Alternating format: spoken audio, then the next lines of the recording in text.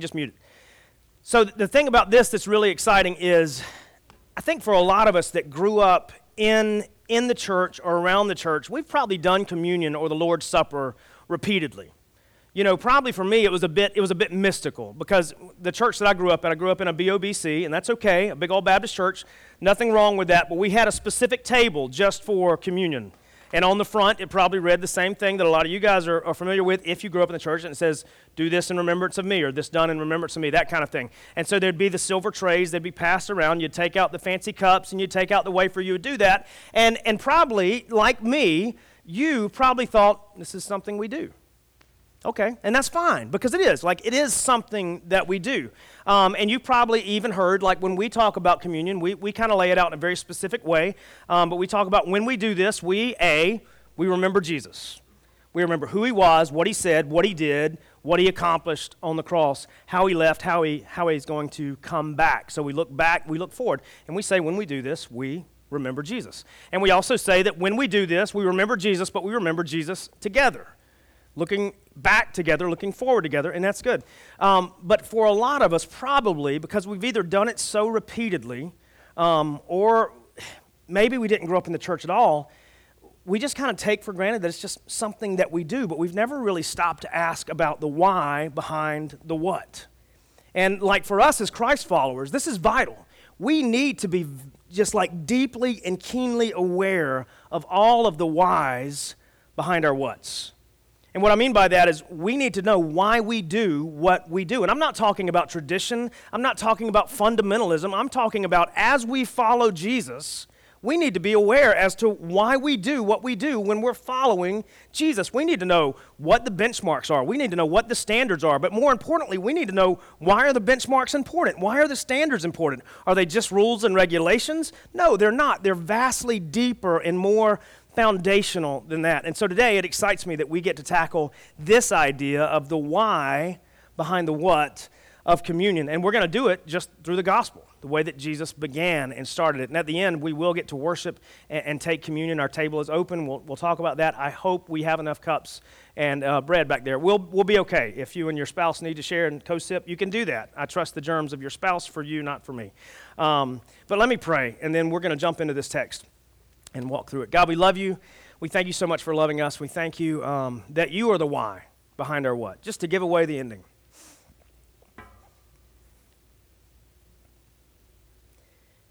We thank you that that is so necessary for us to grasp and understand and lay claim to, that you are the why.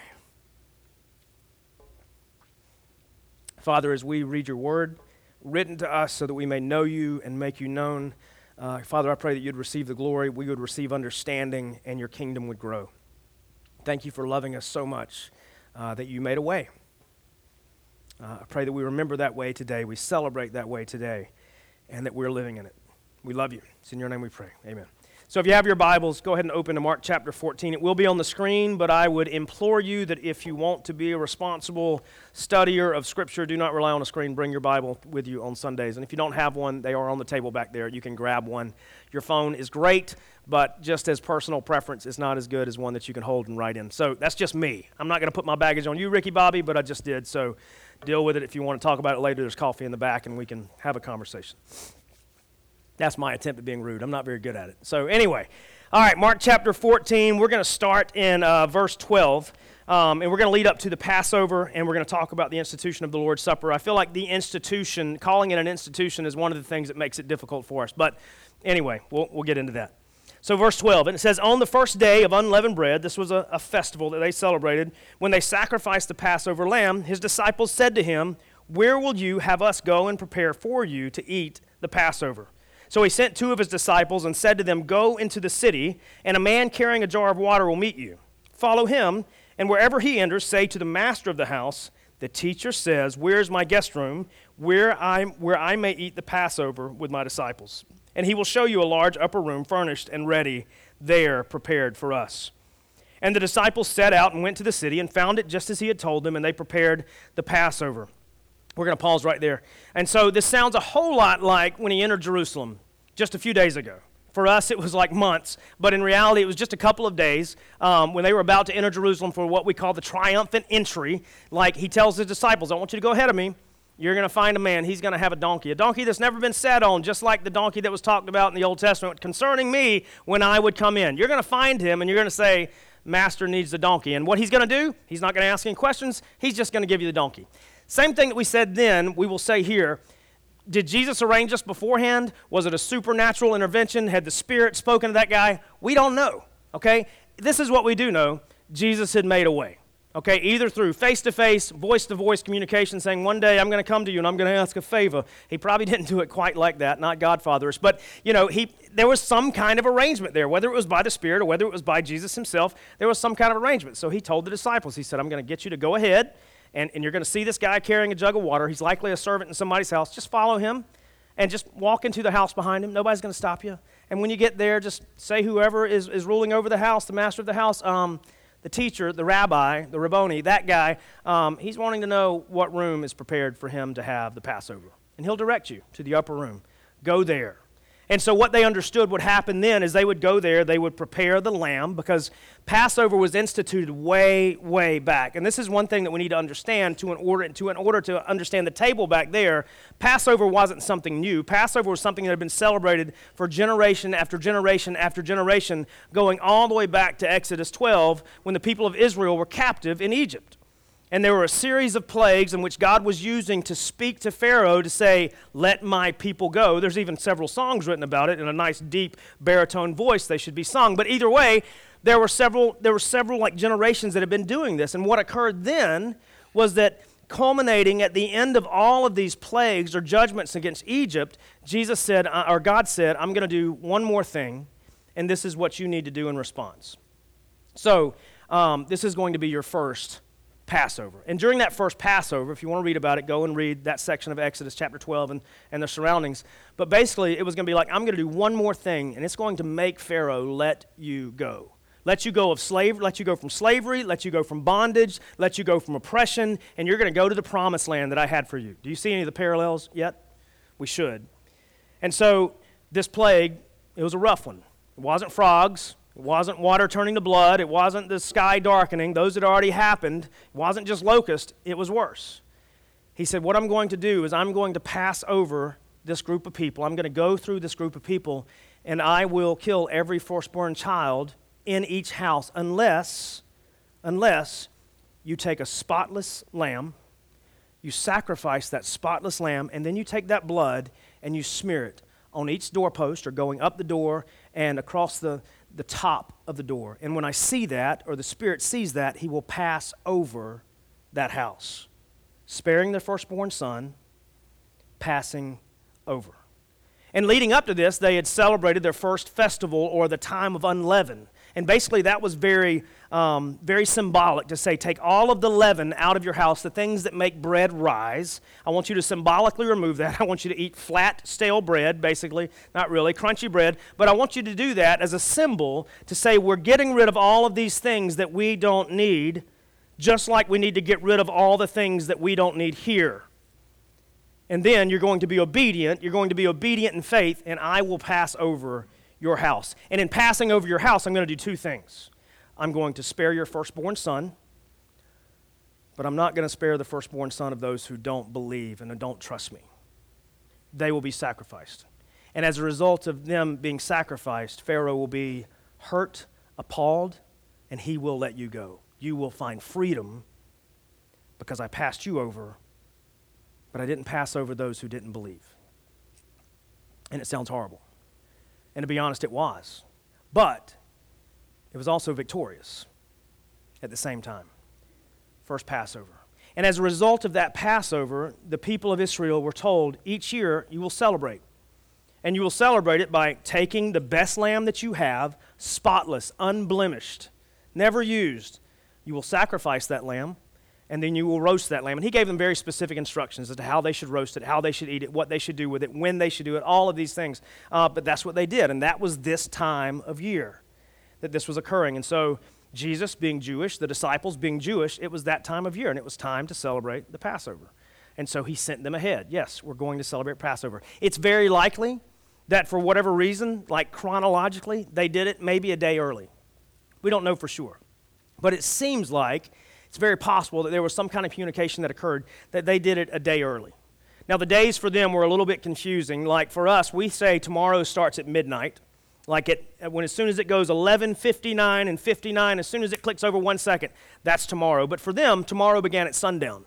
So as soon as the sun would go down, it would be tomorrow. And so there's a little bit of confusion when it comes to that, but it's likely that maybe Jesus and his disciples, they celebrated Passover a day early. Maybe they had things to do. We don't know.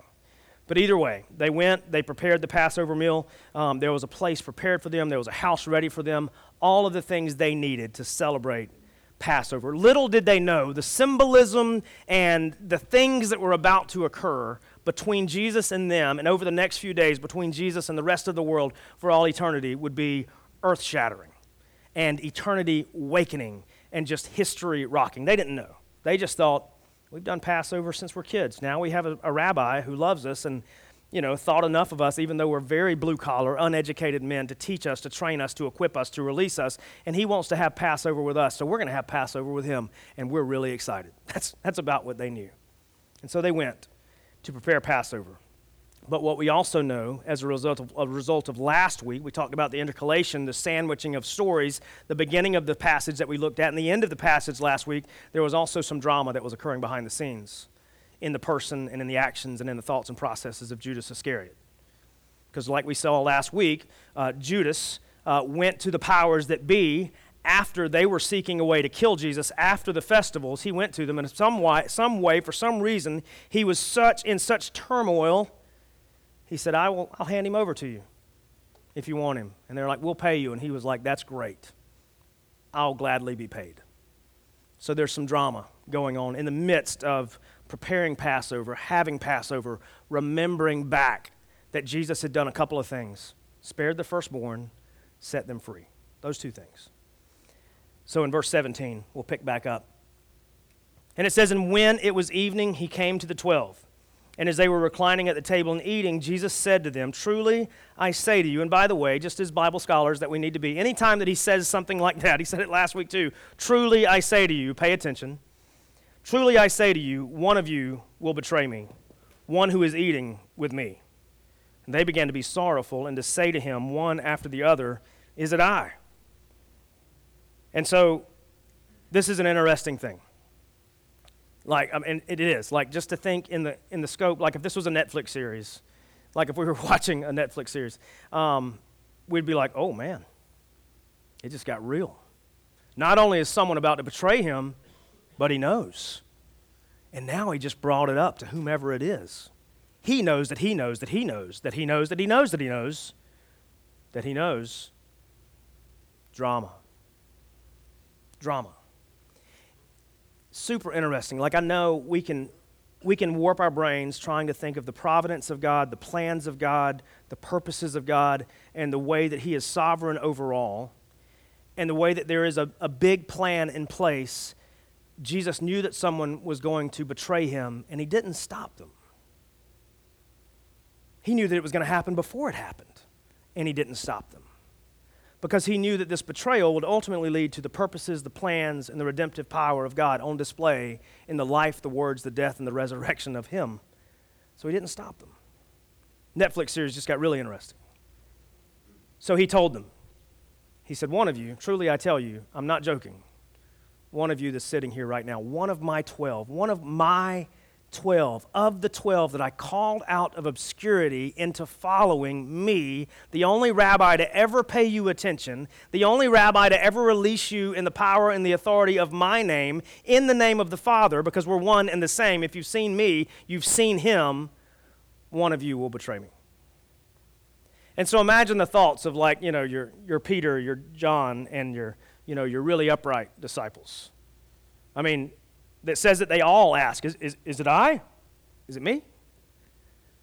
But just imagine Judas sitting there in that moment. In Matthew and in John, we actually see that at some point within this conversation, Judas actually comes up and he's like, you talking about me? He's like, yes, I am. What you do it quickly. Crazy. Like crazy. the sacrifice was already on Jesus' plate, and he wasn't getting rid of it. He knew it was coming. And he's just like, just do it. Just do it. So he says, it is one of the 12, continuing in verse 20, one who is dipping bread into the dish with me. For the Son of Man goes as it is written of him, but woe to that man by whom the Son of Man is betrayed. It would have been better for that man if he had not been born. So there's a couple things. Number one, he's being more than just prophetic. He's laying out what's about to happen, but he's also casting judgment, too, on the one who's about to betray him. Even though it matches the purposes, the plan, the will of God, this man still had to make a choice to accept, to hand him over, which we'll see in the coming weeks. He's already made those plans. He's already accepted payment or agreed to accept payment. And he's like, but for that guy of my 12 that is going to betray me, it's going to be bad. It's going to be bad. I don't know how all this works when in the grand scheme of plans and purposes of God, but I almost feel like that was like, hey, it's not too late, Judas. Now, granted, the plans and the purposes of God had to go forward, so it will wreck my brain, like it would if I really spent time thinking about it, but the words were there, like, just letting you know, Judas, it's you. You know it. I know it. You've asked me, is it me? You've said so. What you do quickly. It's going to be real bad for you. Was it a warning for him? Was it a warning for the 11? I don't know. Either way, he said it. And it's super interesting, too, that even at this point, even though Jesus wasn't willing to stop him because he knew that there was a bigger plan in play, a bigger purpose at play, a bigger glory at play at the moment, because just like he said in Philippians chapter 2, I'm willingly letting go of certain rights of my divinity so that the Father may receive the ultimate glory and I may be obedient, even obedient to the point of death. Like, even though he didn't stop him, he also still shared a meal with him. Like, symbolically for me, like, I understand food's great. Like, I love food, and I love sharing meals with people. But for them, it was even more relational, more communal. It was very important to actually sit down and share a meal with someone. That was basically like saying, hey, we're eating together, so what that means is we are family. We're family. We're brothers, you and me. If you're eating lamb, I'm eating lamb. You're breaking bread, I'm breaking bread. You're drinking juice, I'm drinking juice. We've got dessert coming. I don't know what it is back then. It's probably got honey and some nuts and stuff like that. It's probably going to be great because we're both eating the same thing at the same place at the same time. We're family. He still let that happen. Jesus is so different. Like, again, like we repeat it over and over and over. We have to lay claim to that too and fully understand it's so different. Because you and I would not have been the same.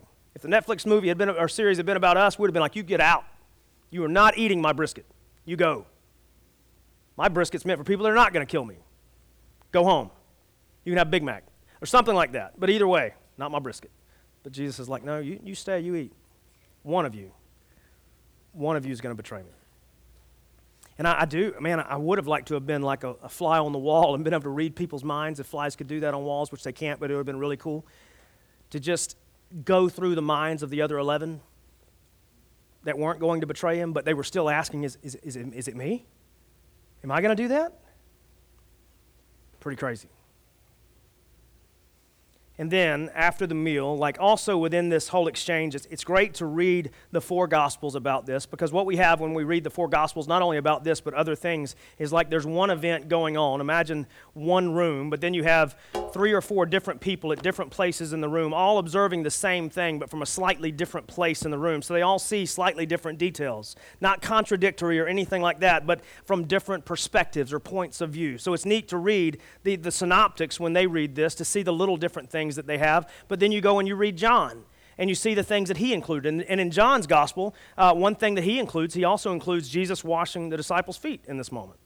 Like, that's when he does that. Like, after they had eaten, he stands up, takes on the role of a servant, removes his outer garment, wraps a towel around his waist, and goes and systematically begins to wash each disciple's feet, even Judas's. Even Judas's. To say, I'm going to serve you right here, right now. Take on the form of a servant, and I'm going to take care of you. Even Judas. Different perspectives of the same event. And so after they had had their meal, then we find ourselves in verse 22. And it says, as they were eating, he took the bread, and after blessing it, he broke it and gave it to them and said, take, this is my body. And he took the cup, and when he had given thanks, he gave it to them, And they all drank of it, and he said to them, "This is the blood of the covenant," or the new covenant, the new agreement, the new deal, which is poured out for the many.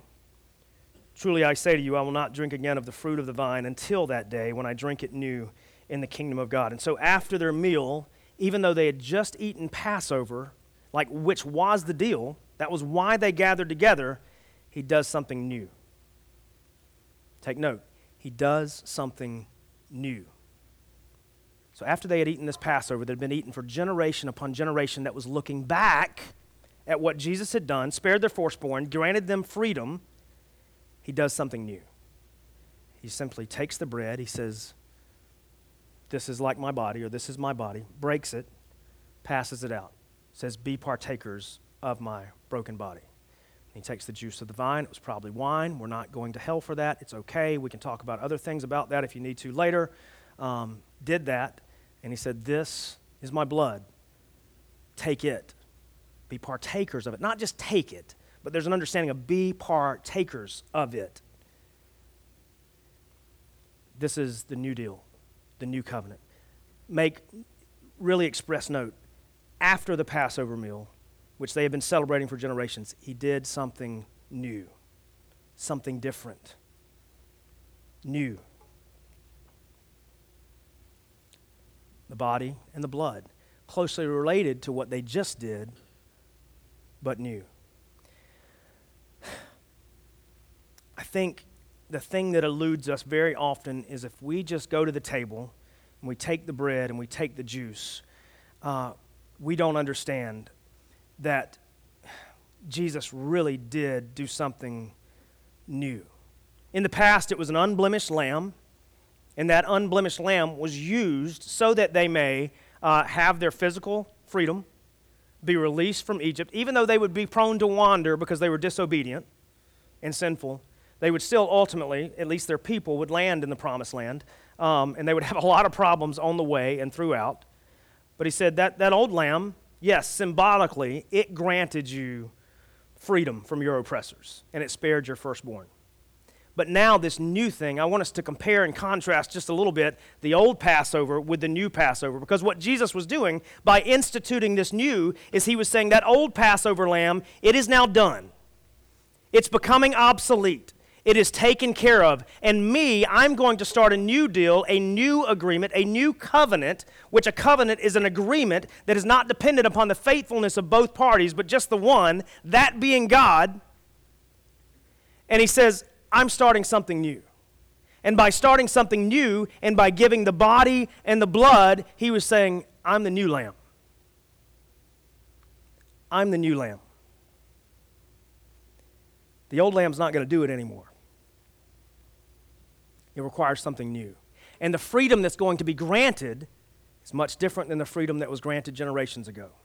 The freedom that was granted generations ago, it removed you from the physically oppressive environment of a people who wanted to use you, destroy you, kill you at times. This freedom that I'm offering you has eternal ramifications. Not just to set you free from people, but what we know by reading the whole of Scripture, the whole of the gospel, is he's trying to set us free from the oppressive nature of sin that holds us all captive, that none of us can escape without that lamb who was willing to eat with the one who was going to betray him, who was willing to walk to the cross where he knew he was going to die, was willing to be beaten but never put up a fight. That lamb, who wasn't just without blemish, but was perfect in every sense of the way. Perfect in the sense that he had never sinned, holy in the sense that he was completely complete. He was God, he was man simultaneously, which I am incapable of being. He was that. Not only was he bringing in a new covenant, but he was an entirely new lamb, a better Passover. Because now the Passover wouldn't just be for the firstborn son in your home. It wouldn't just be so that you would escape the oppressive nature of a people that would hold you slaves, but it would be for all of those who would believe. In this passage it says for the many representing those who would believe. Believe in the Lamb, the perfect Lamb, the only Lamb that can fix what is broken in me, and that's my inability to know God and be known by God because I am hampered and destroyed by sin. I'm bringing in a new thing, a new covenant, a new deal. I'm a new lamb. like this passage is super interesting because I think that I could make some stretches and create some really cool and wordy and word trickery application, but I think the application for most of us is going to rest here in our brain, and it's going to get in our heart, and then it's going to get out in the way that we think, the way that we do, the way that we act, the way that we even take that table, which is very important. And I think the first thing that we need to know, understand, and hear is that Jesus is better. That's it. Like, he's better. He's better than any sacrifice that came before, any that would be offered after. He's the only sacrifice that can meet the requirements that I can't. He is better. And what he's doing in the presence of these disciples right now in this place, in this time, is he's saying, I am bringing in something that you can't imagine. I am ushering in a time, a place, a faith, and a new orthodoxy that you could not possibly fathom. But you need it. And without it, no sacrifice that came before will be enough. No action that came before will be enough. No injunction of any special words will be enough. It's just me, my body, my blood, this covenant. Jesus is better. And for the Jews, that would have been really hard. Like, understand, like very often we talk about like a personal, relational, emotional hermeneutic that we need to try to be able to feel and think what they're thinking and feeling at that time. For the people of Israel, that would have been incredibly difficult because they've been living in a system for as long as they can possibly remember, a system that they had put all of their eggs in the basket of so that they might be holy enough to be acceptable to God. And they were living in a time and in a place now, and it's perfect that Jesus came here because it was at the peak of just the craziness that the law had grown to, that it was impossible for anyone to fulfill it. It was impossible for anyone to be good enough. It was impossible for anyone to live up to the standards that it had grown to, not the standards given by God, but the ways that they had been perverted and grown by men. There was no way anyone could do it. And it's at that time, in that place, at that point of history, that Jesus came and he said, I am enough. Me.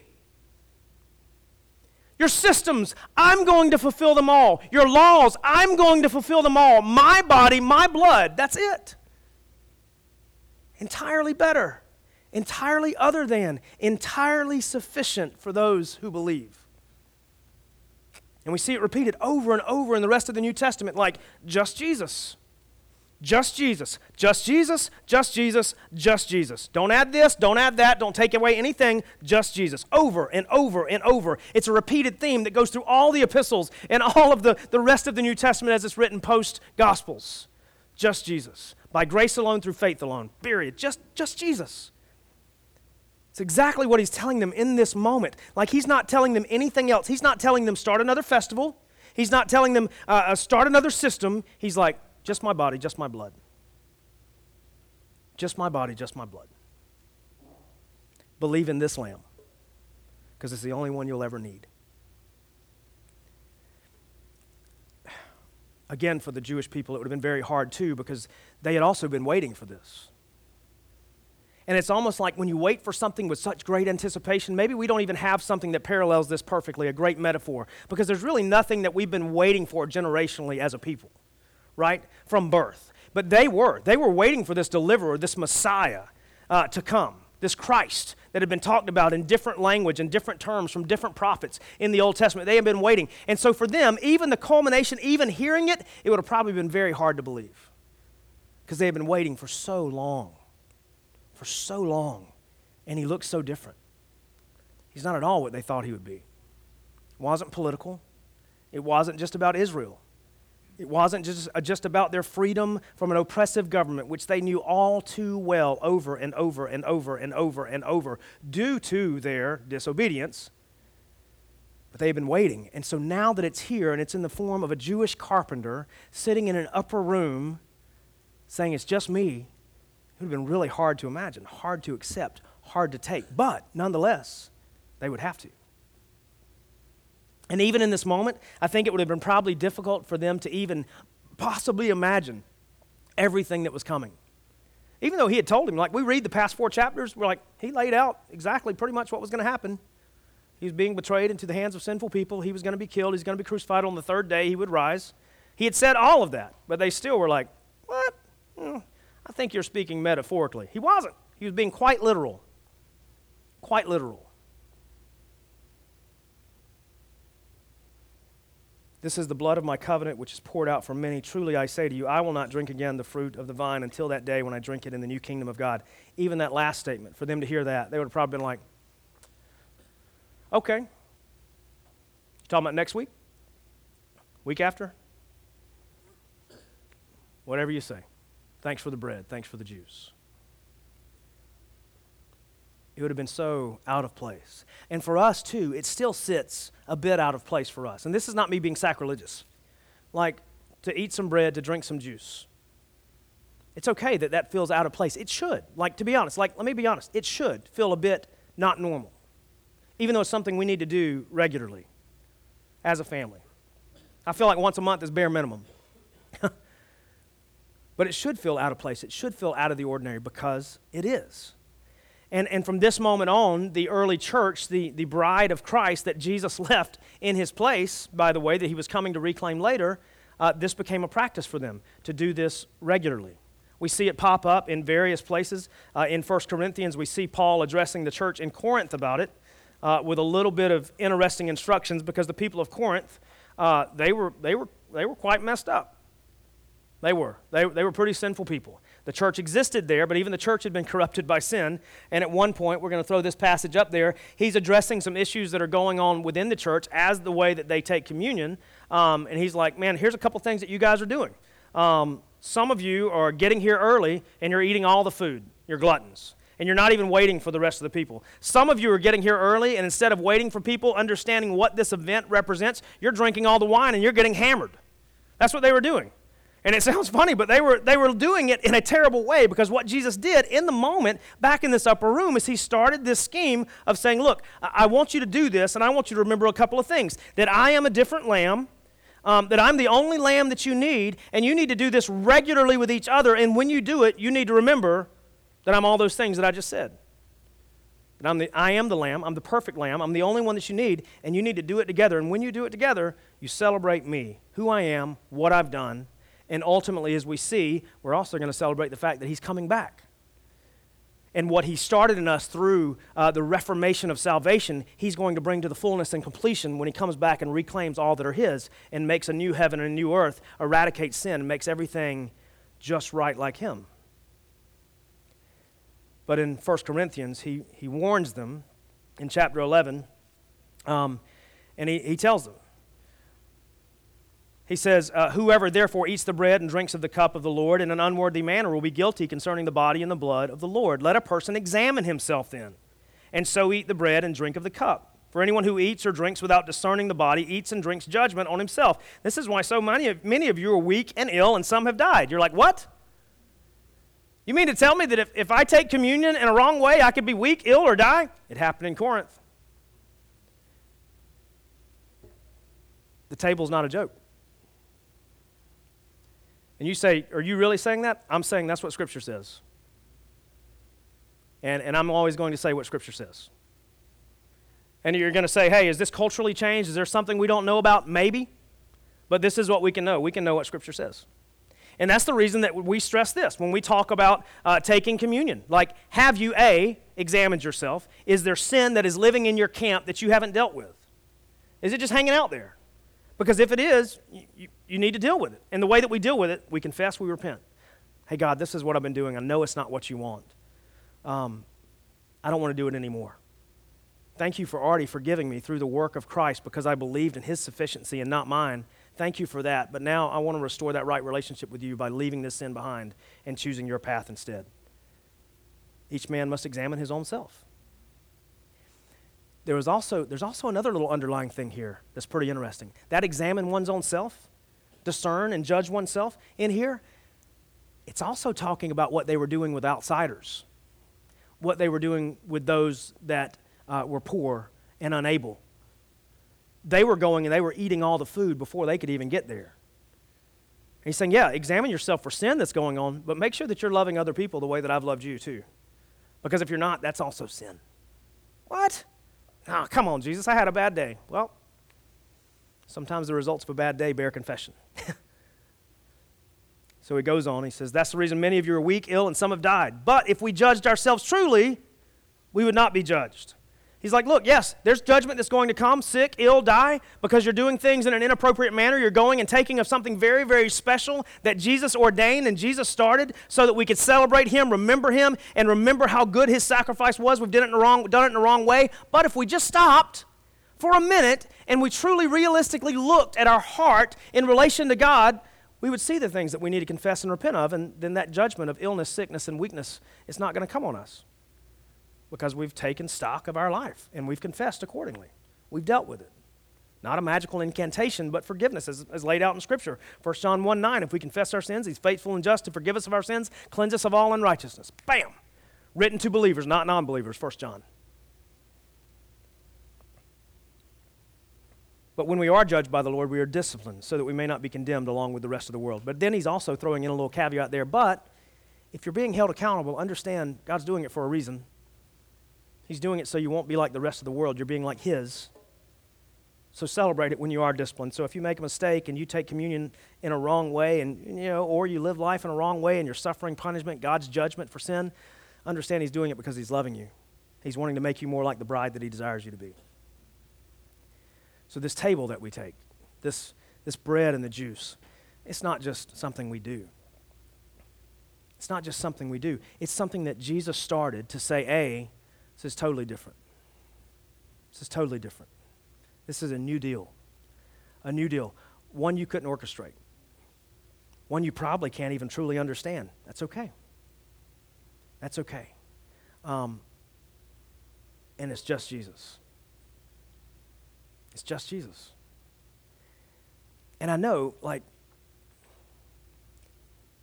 for us in the church, for the church that's following after Jesus, I feel like there's three things that are similar to this. Like we have communion, which we've talked about that. We also have baptism. Like baptism is one of those things. See, we might call these the ordinances, if you want to use a big word. But baptism's not something that we do on a regular basis. I mean, we're doing it again on Easter, by the way. Like if you've come to follow Jesus and you've yet to declare that through baptism, we'd love to celebrate with that with you on Easter Sunday, right out there. It's going to be cold. The water's going to be frigid, but you know what? It's still going to be good. But that's one of those things too. Like Jesus told us to do this because it was important and it was specific and there was a means for us to do it, not just to add one more thing for us to do.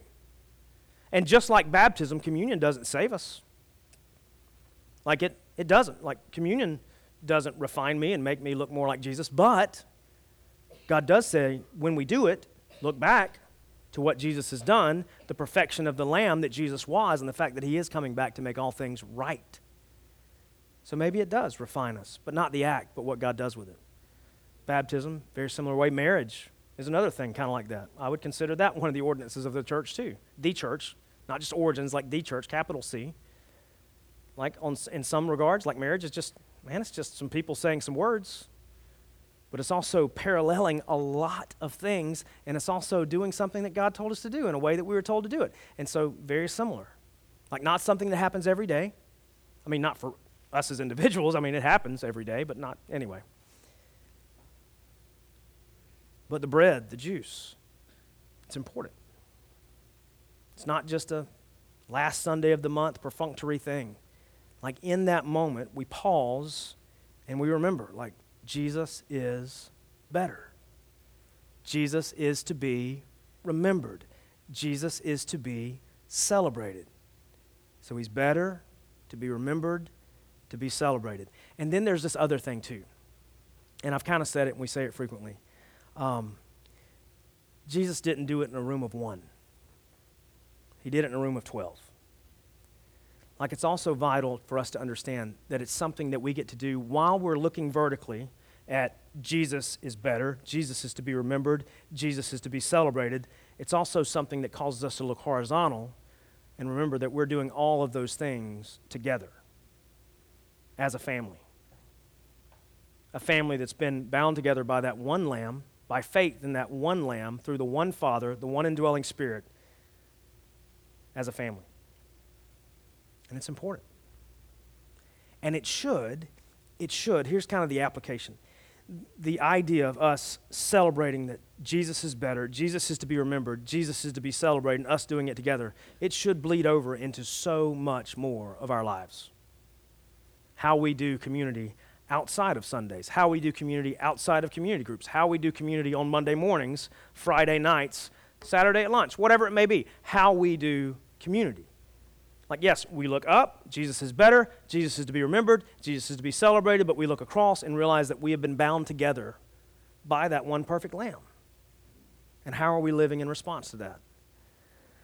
How does our life look different because of Jesus and because one another? Like, how's it different? For the disciples, I don't think they had any idea how different life was about to be. I really don't. I really don't. But they figured it out. I mean, we see things like Pentecost in the early part of Acts. They were figuring it out. We see the church grow and thrive even despite of martyrdom in the early parts of Acts. They were figuring it out. We see a man who was a persecutor of the church stopped on a road, blinded by the actual Jesus himself, going and planting churches in places that were vehemently against the way. They were figuring it out. We see them appoint men and women to lead, to shepherd, to guide, in spite of their weaknesses and their shortcomings. They were figuring it out. Jesus set us on a path with his life, his death, and his resurrection. And in order to follow that path, here's what we need.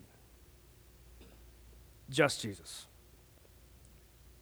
And you say, well, there's a lot of other things. Yeah, there are a lot of other things, but it starts with just Jesus, his body, his blood, a better lamb that wouldn't just last for a few generations, but eternal ramifications.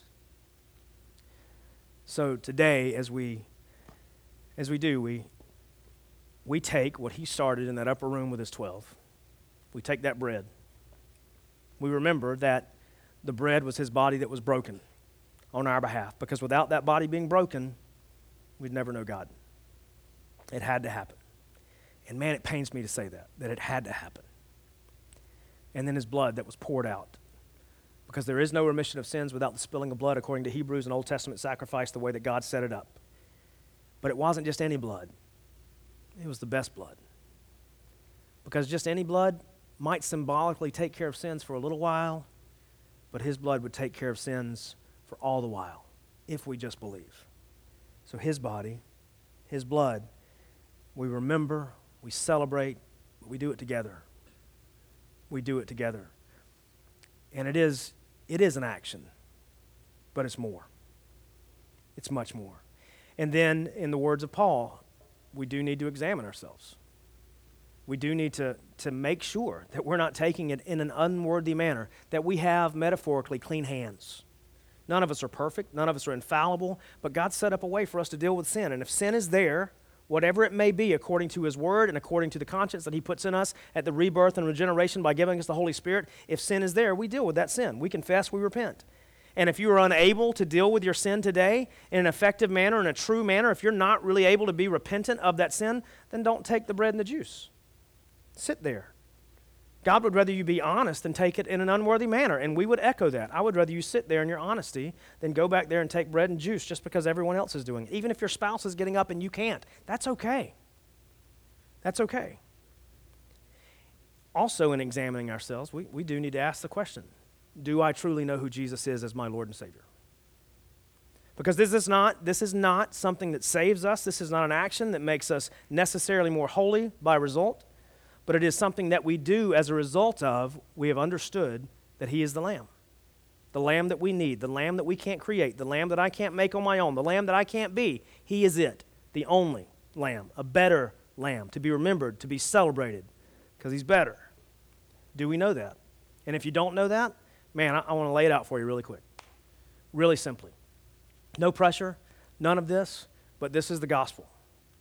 The gospel is that Jesus came to fix what we could not, our broken nature because of sin. We're all born that way, every single one, no matter how well-intentioned our parents are. We're all born broken. We can't fix that.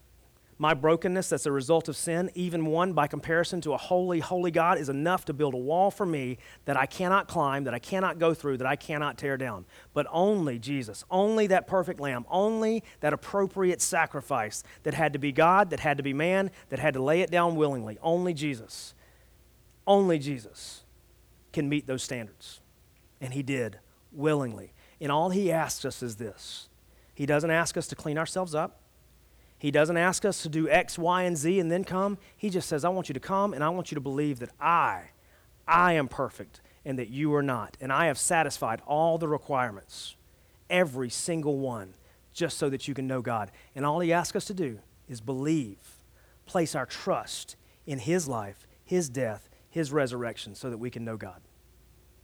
And in doing so, that all it sounds like is this: Jesus, I know that in reference to you, I've not been good enough. I've sinned. That's what Scripture calls it.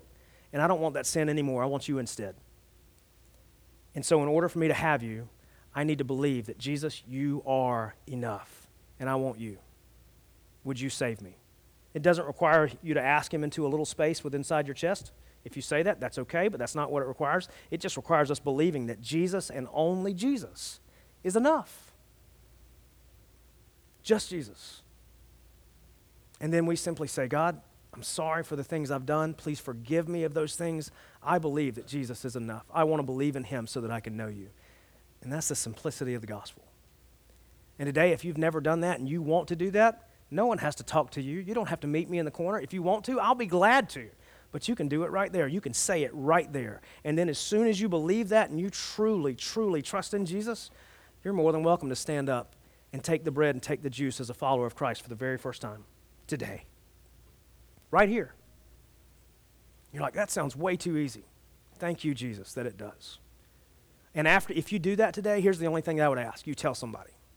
You tell somebody that's a follower of Jesus, because now it becomes our responsibility for us to make sure that you know what your life should look like now. Not the do's and the do-nots, but who you follow and how to follow him. And how can we help? That's our job. That's our privilege. That's our calling. Not just mine as a pastor, but us's. That's the plural of us, by the way, us's. It's us's responsibility. So today, the worship team, they're going to come up, they're going to lead us in a song, and as you feel led, if you can, you go. You take the bread, you take the juice, you do it however you want. Remember, it's the body of Christ, the blood of Christ symbolically that was broken and spilled on our behalf. And then we're going to have some announcements by a huge team of people at the end. But I want to say thank you for being here. Thank you for worshiping with us. And for Origins family, gosh, thank you for being family. Thank you for not trusting in a building to be your church or an organization to be your church, but a family to be your church. That's a big deal. And let me pray. And then as you feel led, you can go. God, we love you. We thank you for your word. We thank you so much for Jesus.